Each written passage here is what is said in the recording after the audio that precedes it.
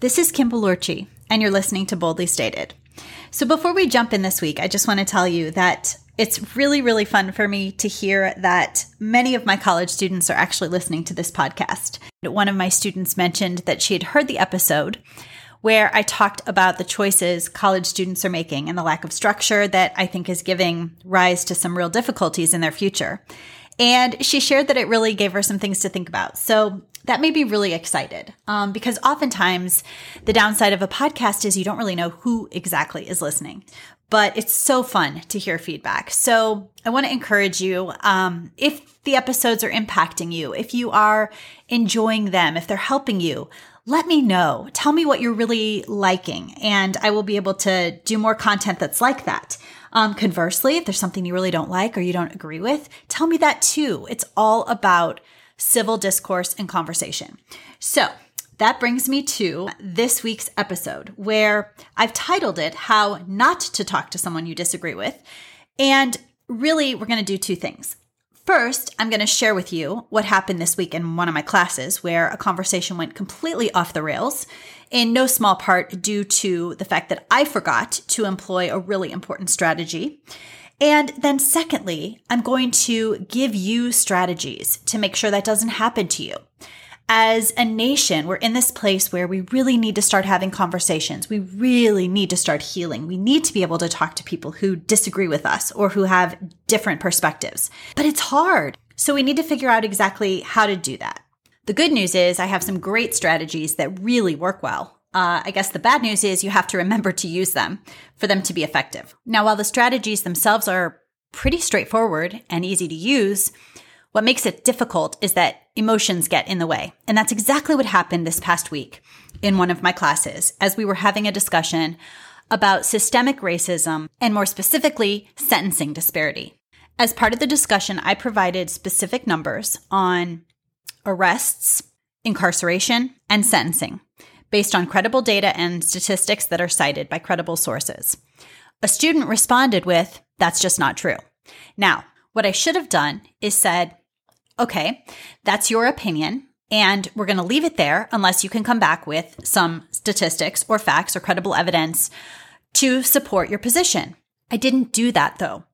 In an effort to be fair and to give everyone's voice an opportunity to be heard, I allowed a discussion to go on where essentially facts were being confronted and challenged based on opinion alone. This is always going to be a recipe for disaster. And in fact, this is why when we say, we just can't have conversations, we just can't talk to each other anymore, this is at the heart of many of those unproductive conversations. So the big takeaway for me as a result of what happened in my class is just this reminder of we've got to agree on what the ground rules are when we're going to have controversial or difficult conversations. So I'm going to talk about how to set yourself up for a really successful conversation with someone you disagree with. But I'm also going to tell you how to spot the point where it's about to go off the rails and what to do, how to call it off so you don't end up in a really uncomfortable situation. Now, before we jump into this, I want you to think about someone you've had a hard time talking with. Think about a conversation that didn't go well. And as I'm going through these different steps, perhaps you could think about whether the outcome would have been different had you employed one or more of these strategies. Just a fun little exercise to kind of make it real world application for you. Now, one other little caveat and piece of perhaps tough love from me. If you find that every time you attempt to talk to someone who doesn't agree with you, it ends in a disaster, and you feel like you are completely misunderstood pretty much all of the time, and that everyone who doesn't agree with you is unreasonable in the conversations that you're having, there's a high possibility that it is your communication style that is giving rise to the conflict.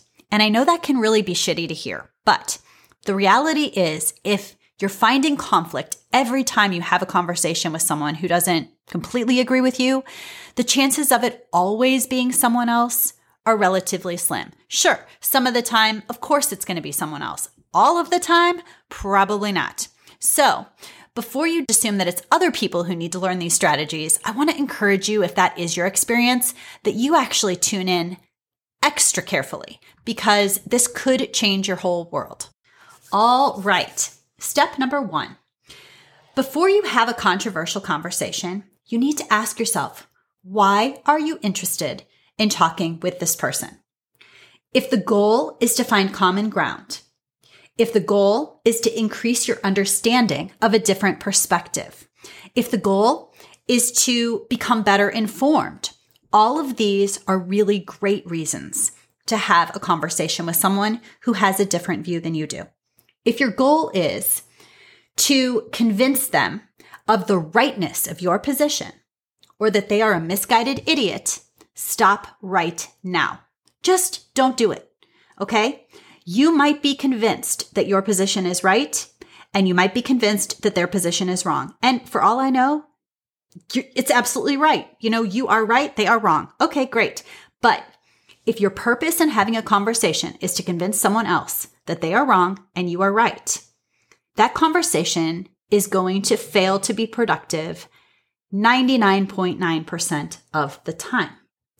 And the reason is you are coming in with two different agendas. You're attempting to essentially tell someone else how they need to think, what they need to believe, how they need to feel when they haven't asked for your input. Now, flip it around. How often does that work for you? Somebody comes up to you and goes, hey, you know that belief you really hold dear to your heart? Well, it's wrong, completely wrong. And you're stupid for thinking it. And my way is right. And I'm going to shove it down your throat and tell you all the reasons why. When you haven't expressed an openness to even consider your perspective, that's not going to work. That isn't how persuasion happens. So if the purpose of the conversation is to persuade someone or to get them to consider a different view, there has to be an invitation for that to happen. It can't come out of the blue. You can't just throw it on top of someone's head and expect that it's going to go well. So step number 1, why are you interested in talking? If it's to try to find some common ground or to develop your understanding of where someone else is, then you can move to step 2. But if it's really just because you want to prove to everyone else that you're right and they're wrong, these strategies aren't going to work for you. It's not going to work. There is no invitation to have a conversation. So at best, you're going to have a monologue where you're going to shoot off a bunch of stuff. You're going to say a whole bunch of stuff. It's all going to be disregarded. And there's going to be a conflict. Step number 2, if you're going to have a conversation with someone, you need to be both open-minded and open-hearted. This means that there has to be the possibility that your view will shift, even in the smallest way. It doesn't mean you have to change your belief system. It doesn't mean you have to change your mind, but you've got to be willing to consider where you are in relation to what someone else tells you. In other words, if you come in and you know that you're not going to be swayed at all and you're not interested in anything anyone has to say other than what you already are predisposed to believe and you're completely dug in, again, talking to someone about a controversial topic is not going to be a productive conversation. You're entitled to your view, and maybe it isn't up for discussion. Well, if that's the case, then don't have a fucking discussion. Seriously. Don't have it, okay? Go to the bathroom, talk to yourself in the mirror, talk to someone who agrees with you completely, but don't attempt to have a conversation with someone if in fact you aren't interested in learning something new, evaluating your own position with an open mind and open heart, and hearing perhaps what someone else has to say. Step number 2, be open-minded and open-hearted. Step number 3, listen to understand, not to respond. What happens a lot of times, particularly when we're talking about subjects that are near and dear to our heart, is we start to hear someone say something and we're like, yeah, but, and we want to respond right away. And we're not actually hearing them. We're not listening to what the message is. We're just grabbing onto words, grabbing onto the meaning that we assign to it, and we're immediately preparing our defense, right? We're ready to reply and respond and go after them and tell them why they're wrong. Again, this isn't really a productive conversation tactic.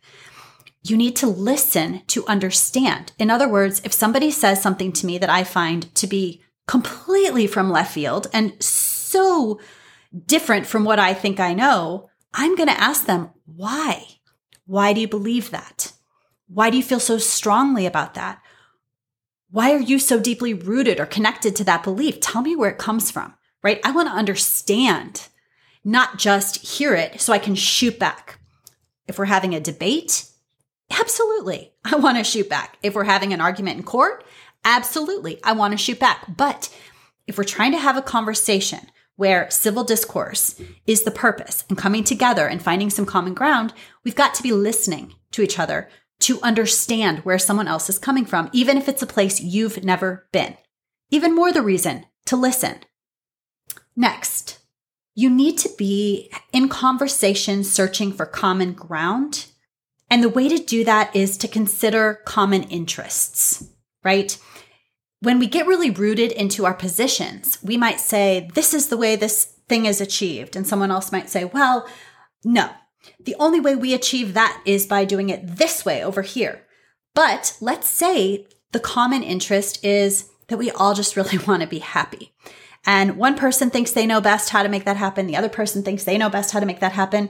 You're always going to disagree on the methods to get there, but we can agree that the goal is to be happy. So in finding common ground, consider the interests that are behind the topic you're trying to talk about rather than just a position or the method to get there. Last, and perhaps most importantly, we're back full circle to where I started today. Please be mindful of the difference between fact and opinion. We are all entitled to our opinion, but we need to make sure that we frame it as opinion, not as fact. So if something is my opinion, I'm going to say, this is what I think. This is what I believe. This is what I'm inclined to do, right? I'm going to qualify it as, this is my opinion. This is a belief system that I hold. And it's based on all of the factors and all of the filters that I've processed over time. And I can explain why I think this, where it comes from, why I hold my opinion strongly and dearly, but it's still my opinion. And I need to acknowledge that someone else with a different opinion is entitled to their opinion as well. And this is where this idea of multiple truths come in. If you basically say, well, this is my opinion, but you act as if your opinion is the only right opinion, that's never going to result in a productive conversation. Part of acknowledging an opinion is understanding that there is space for people to believe differently or to have different ideas about things. And usually it becomes apparent that it's based on information that's come from different sources, a lived experience that differs from yours, something that they've gone through in life that maybe you don't understand or don't know that has shaped the way they view the world. Again, if we're listening to understand, we can start to understand why these opinions form the way that they do. But when you take the position that your opinion is the only right opinion, the only correct opinion, and that everybody else's should be dismissed, that is not going to lead to productive conversation or discourse. On the other side, if we're going to talk facts, facts need to be supported by credible evidence. I know I sound like a broken record here, but I teach communication. And there are sources that are credible, that are unbiased, that are doing the research, doing the work, coming up with facts, numbers, statistics that we can rely on when we're having discussions about what the facts are, right? If you're going to have a fact-based argument, both people need to be coming to the table with facts.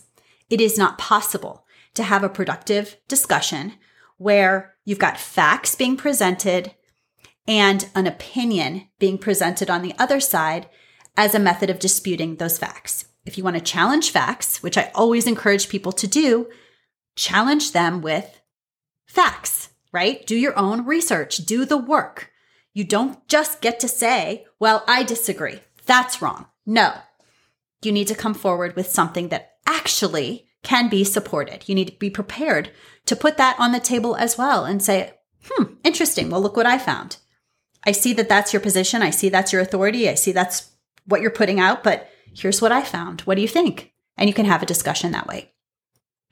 At the end of the day, we are very, very capable of having conversations that are meaningful, that are productive, that are respectful. I'm doing it all the time in my classes, but it's also very, very possible that they go off the rails when we don't pay attention to these simple rules. We need to think about why we're trying to have a conversation in the first place and if we're genuinely being honest about our intention. We need to be open-minded and open-hearted in the way that we approach each other.